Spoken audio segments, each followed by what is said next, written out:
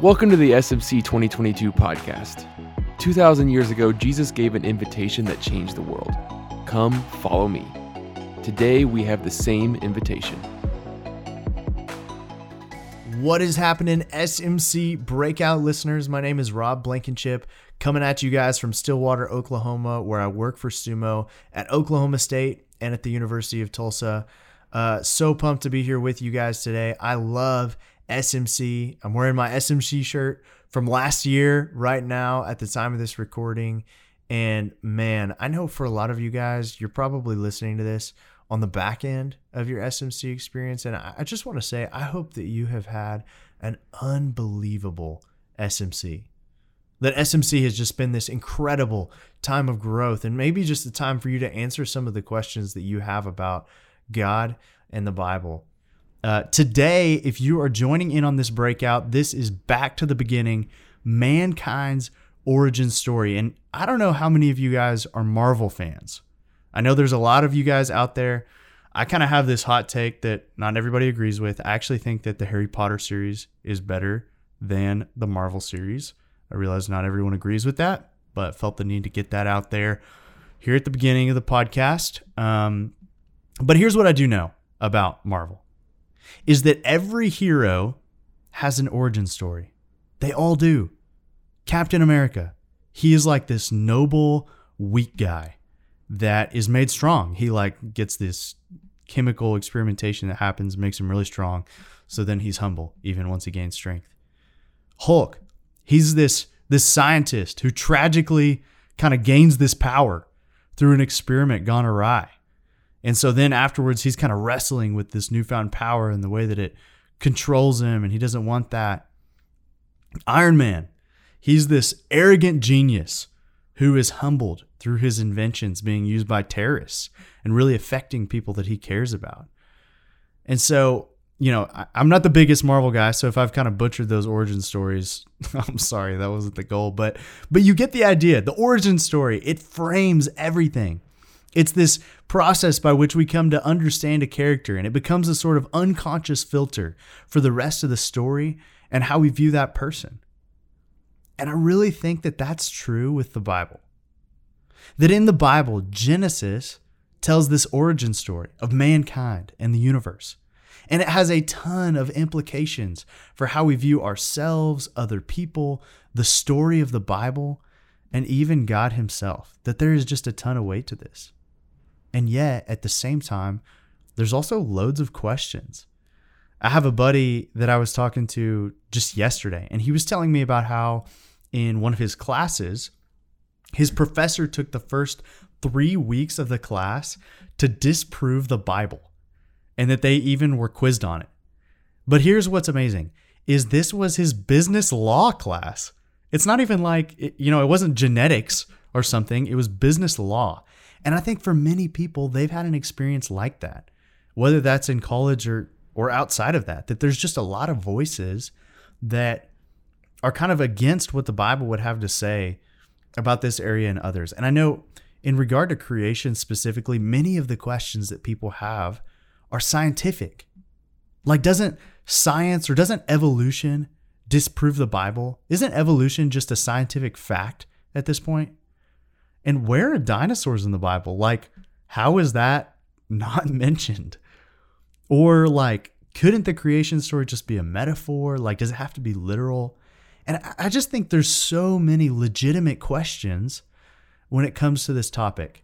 And so I'm going to do my best to speak to as many as I can. I'm not going to be able to answer everything. And so here's what I want to do. I want to answer some of those questions that I've just raised, but I also want to just teach you guys how to address questions like this in general, and then how to use those principles to address these particular questions. So I'm going to teach you guys how to think about questions like this and then use those principles to address the questions that we can today. And so first off, I think a lot of people have this common conception that science and religion or science and spirituality are like these two opposing forces.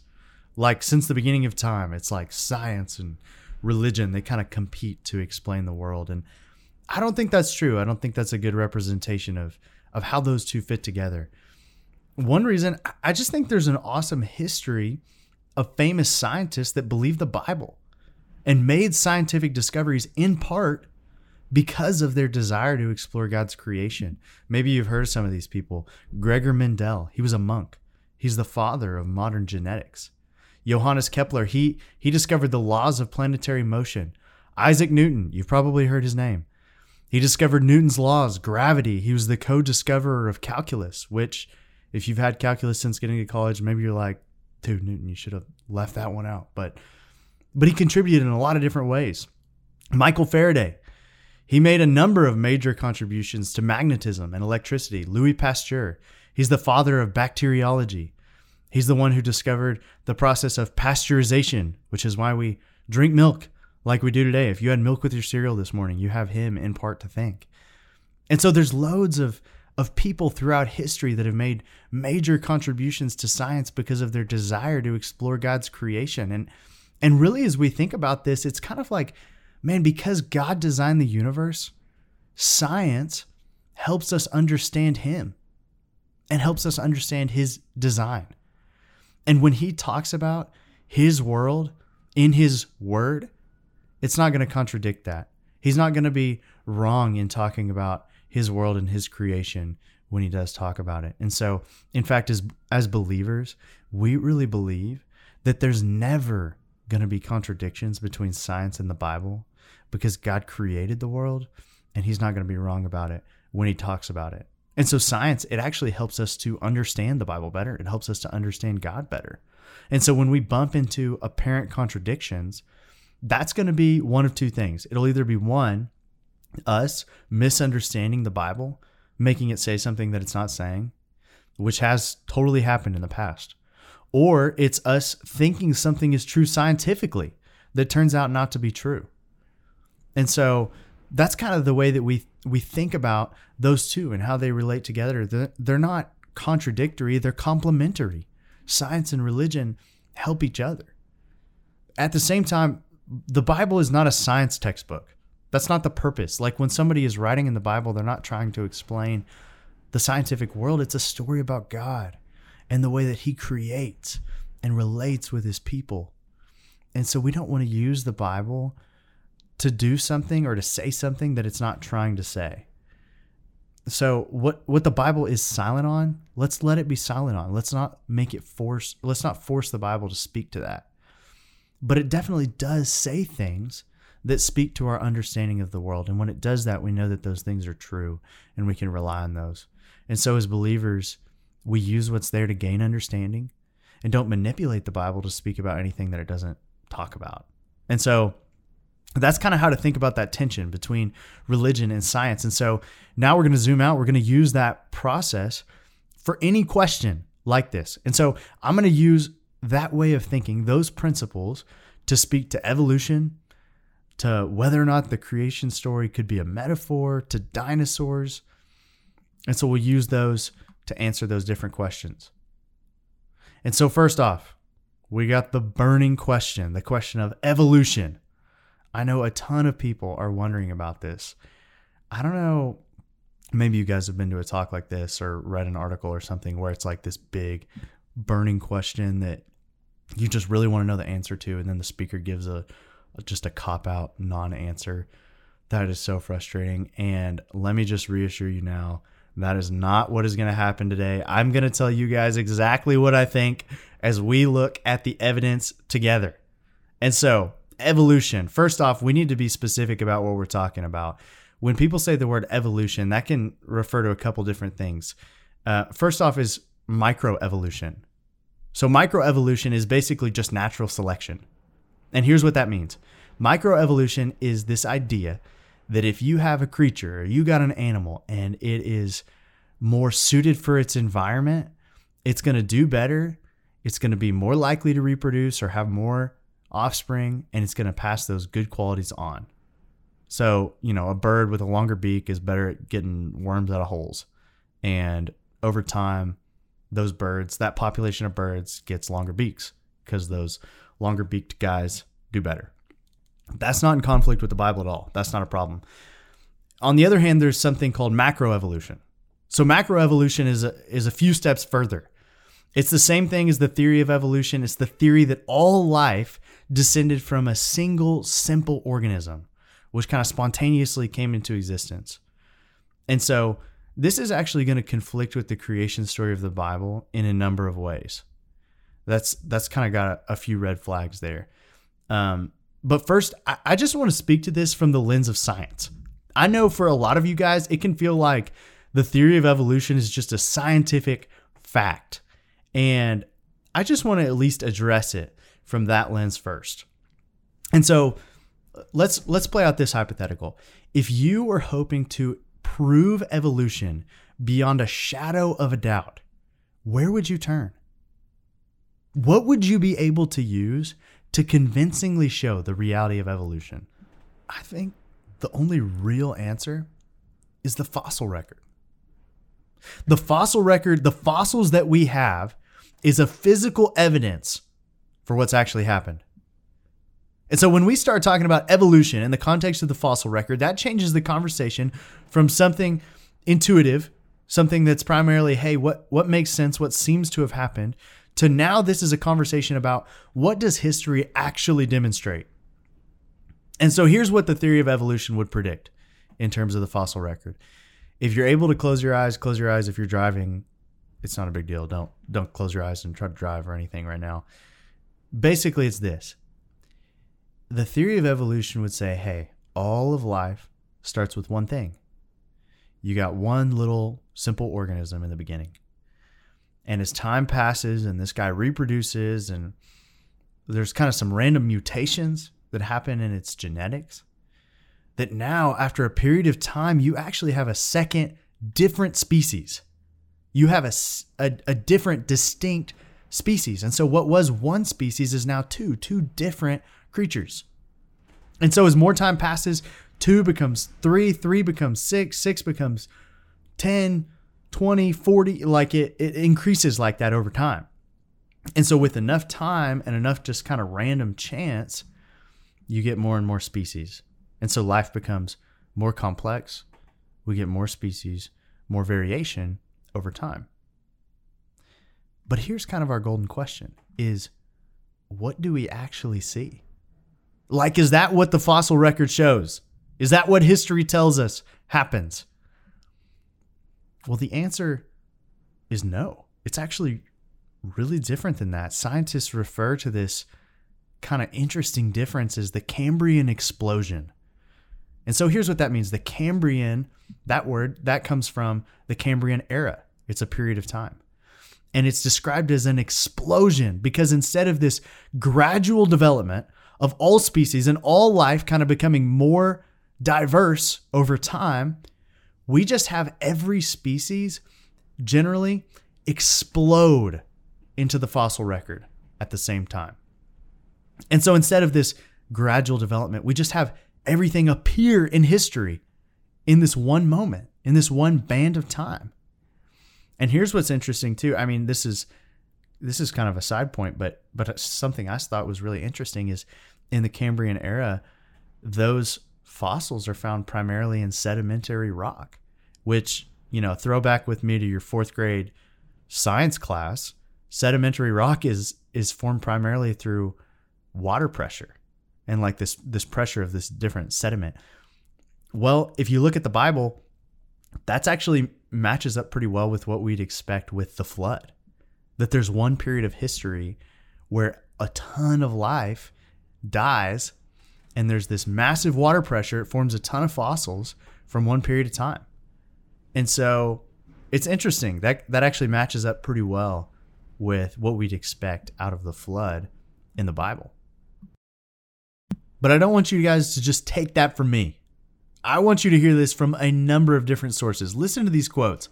I pulled these quotes from all kinds of different places, all kinds of experts in this area. This first one is from Richard Dawkins.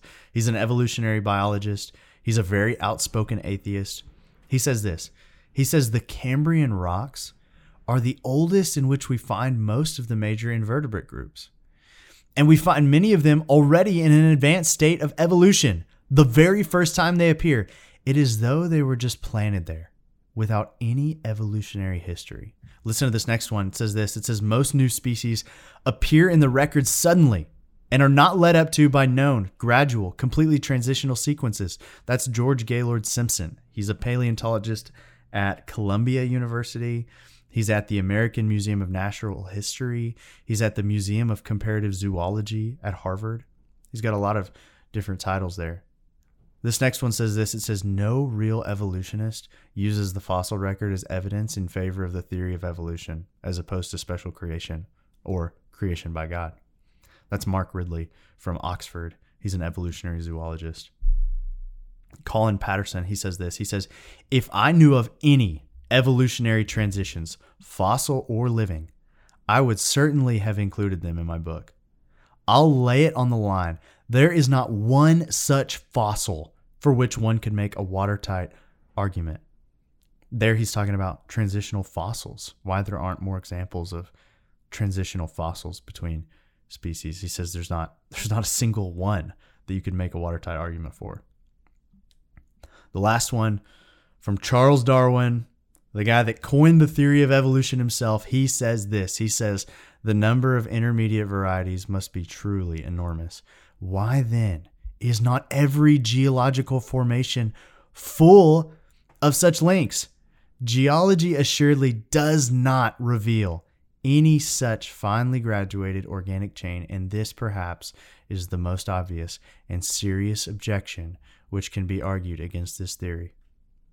He says, why is not every single rock formation full of transitional fossils? Why are they not all just loaded with all of these guys that were in transition from one species to another? He says they're just not there. At the time, Charles Darwin acknowledged that this was one of the significant problems with the theory of evolution, and he assumed that with more research and more time, that the fossil record would be better developed, that we would have a better idea and better sense of where those fossils were. And as time has passed, that hasn't happened. It's still a major, major problem with the theory of evolution. And so, this breakout is not just me trying to disprove evolution from a scientific lens, but I do want you guys to know that the theory of evolution is not an established fact, that the scientific community is very aware of that. And they're speaking to that. But for many of us, it just feels like it is. We've all felt that. And so I wanted us to first be able to address it from that lens. But also, I want us to look at this from a biblical lens. That as believers, we look to the Bible as our source of truth about the world. And so let's look to the Bible to see what it does say about the beginnings of our world and whether evolution could fit into that or not.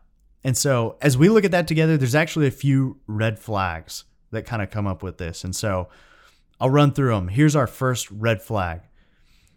God in the Bible is described as the creator. So in the theory of evolution, the primary driving force behind evolution is random chance. It's random chance that over time there's random mutations. There's just stuff that happens and life develops and becomes more diverse through that. But when you have an individual who's responsible for what happens, who is a designer, who is a creator, then that takes the chance out of it. And it totally changes the driving force. We're not really talking about evolution anymore. We're just talking about an individual creating something in a strange process of all these different attempts at creating something. The Bible also paints this picture of him being intimately and personally involved. Genesis 1:25 says this. It says, and God made the beasts of the earth according to their kinds, and the livestock according to their kinds, and everything that creeps on the ground according to its kind. And he saw that it was good. And so it doesn't seem like he could have just gotten the ball rolling or something, and then evolution happened through random chance after that.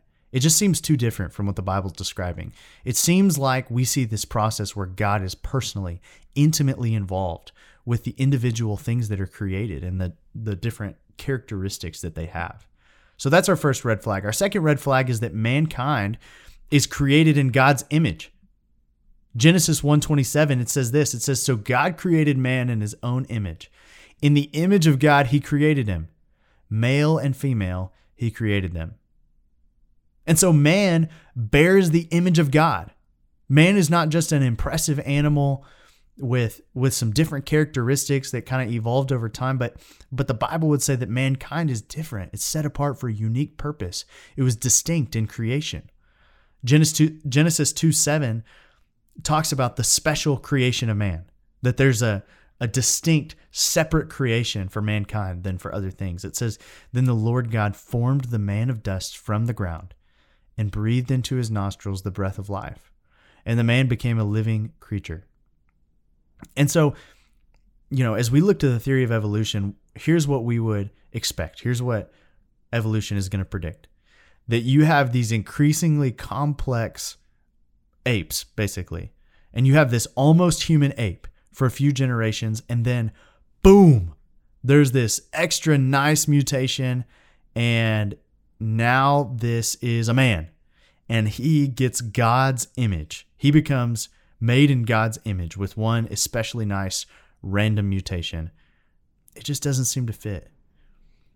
Man being made in God's image sets him apart as distinct, and that we kind of have no reason to believe that that's something that a person could have just received through an evolutionary process. It seems like a distinct, separate thing that was created that way.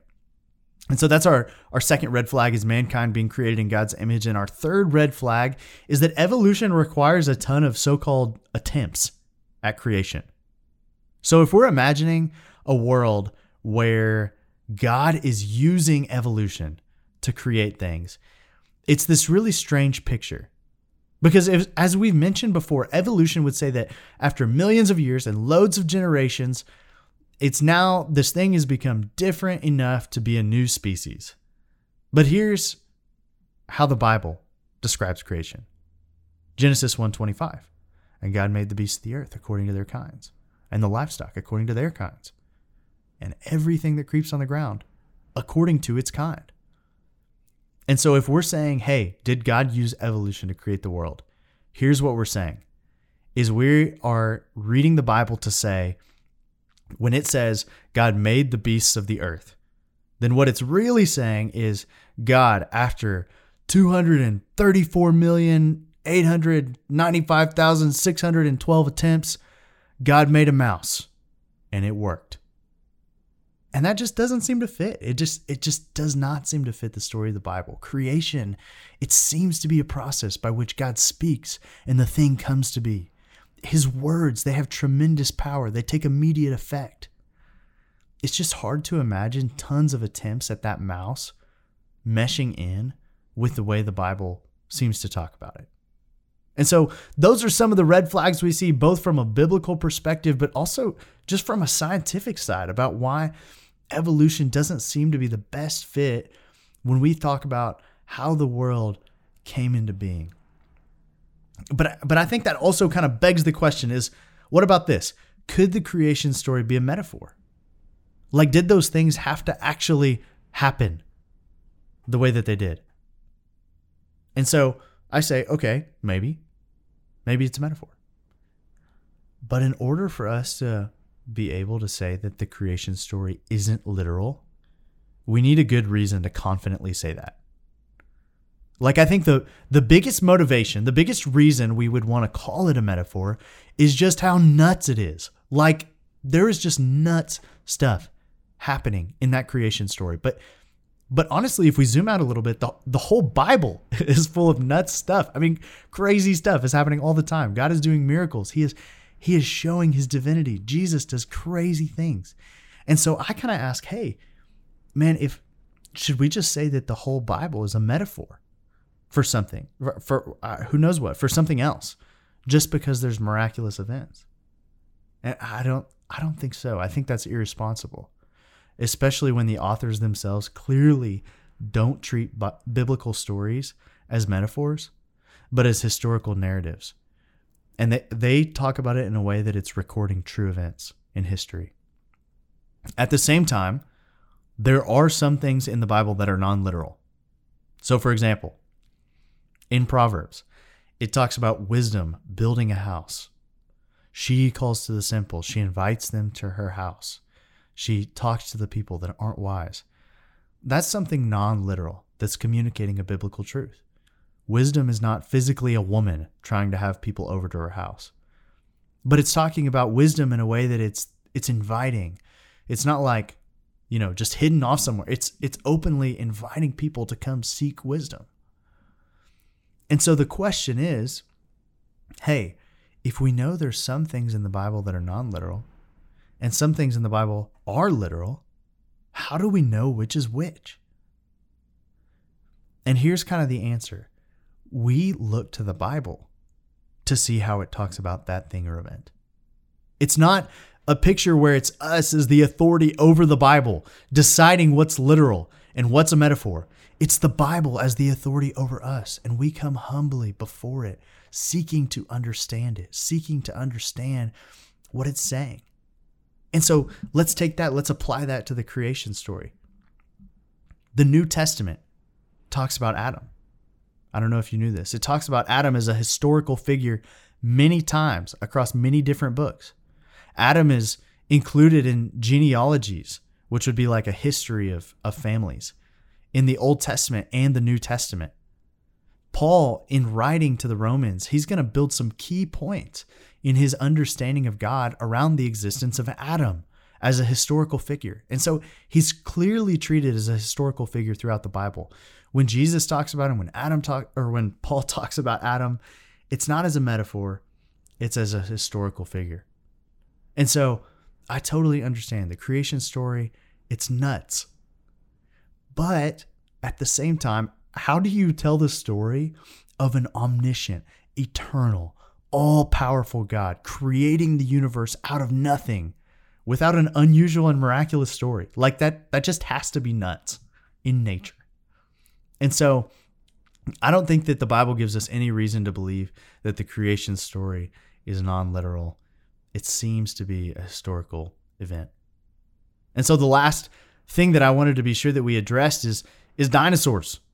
Like, where are dinosaurs in the Bible? Like, if we have all of these fossils with dinosaurs and these T-Rexes and all these crazy things, where are those guys? And so this is kind of funny. I was reading an article not too long ago trying to get a better grasp on this area. And I think I'm remembering right. The first dinosaur fossils were found in the 1800s. And there was one guy at the time who came out. He was like, coming out on behalf of the church, I guess. And he was saying that the fossils were a satanic deception, that Satan himself, the devil, planted these fake fossils to make us not trust the Bible. Which I was like, dude, that's so nuts. That is like the wildest theory I've ever heard.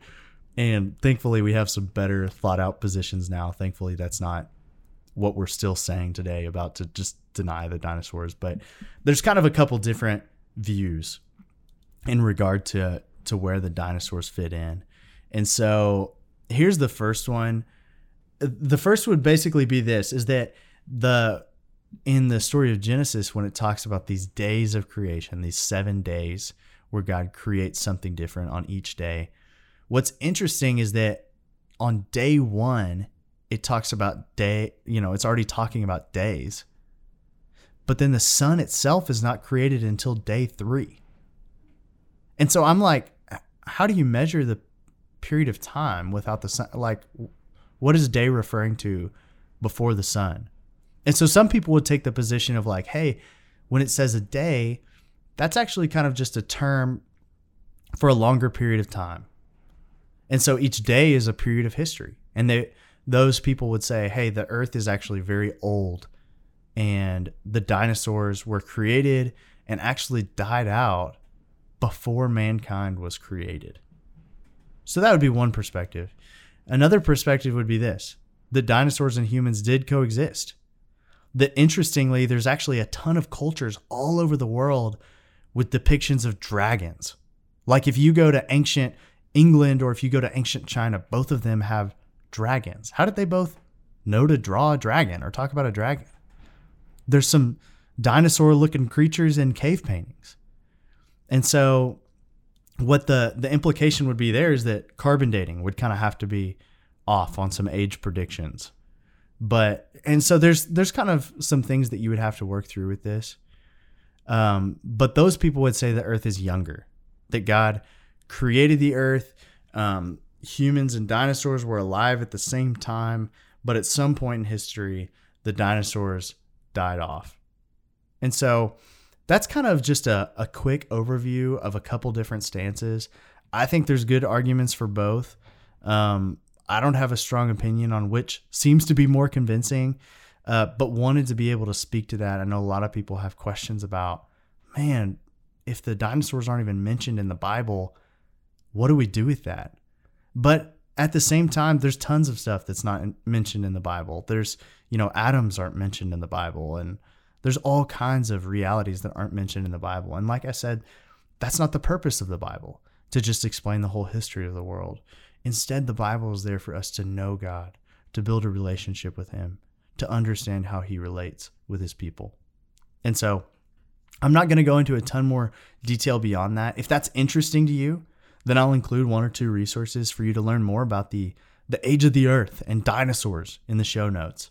And so you can feel free to follow those links and learn more about those things. But really, as we're reaching the end of this podcast and some of these different questions about creation and the Bible, I just want to point out that something amazing to me is that though there are some things like that the Bible doesn't speak to directly, there's also a lot of incredible things that it does very clearly talk about. The Bible says that God is the ultimate designer. He's the source of all things. That God created a complex universe that brings him joy. And it brings us joy too, that there's so many good things as a part of his creation, that food, it tastes amazing. It could have been just like a pill. It just gives us sustenance, but it's not like that. It tastes awesome. There's all these flavors and different variation, that there's sunsets and they're beautiful, and God created sex. It didn't have to be enjoyable, but it is. And it's the way by which we fill the world. That there's order and consistency in the world. There's predictable laws and patterns that govern the universe. They prevent things from being chaos. And that God himself is actively sustaining things. He's keeping the world working. He's enforcing the very laws of nature. And all of these things, as the Bible talks about them, they help us to see God as he is, in his majesty, his wisdom, his power, his goodness. And I think it's also an invitation for us to trust him. As he's revealed some things to us, he's answered some of our questions, but some things he hasn't. Some things belong to him, and he'll invite us to trust him with that. And so hopefully, as we've talked through these different things, I hope that this has been helpful for you in answering some of your biggest questions about creation. But if not, like I said, I'm going to include a couple resources in the show notes for you to be able to learn more, to take a deeper dive if you decide to. I'd love to hear from you guys. If you want to reach out and ask me anything, my email is rob.blankenship, BLANKENSHIP @stumo.org. And so you can feel free to reach out to me, shoot me an email, and ask me anything. You can also find all the other breakout sessions on Apple and Spotify at SMC 2022 podcast. If you want to turn there, I know that is going to be so helpful for you to continue to take steps in your walk with God, in your faith. Man, it has been amazing. I hope you guys have learned so much from this. Thanks so much.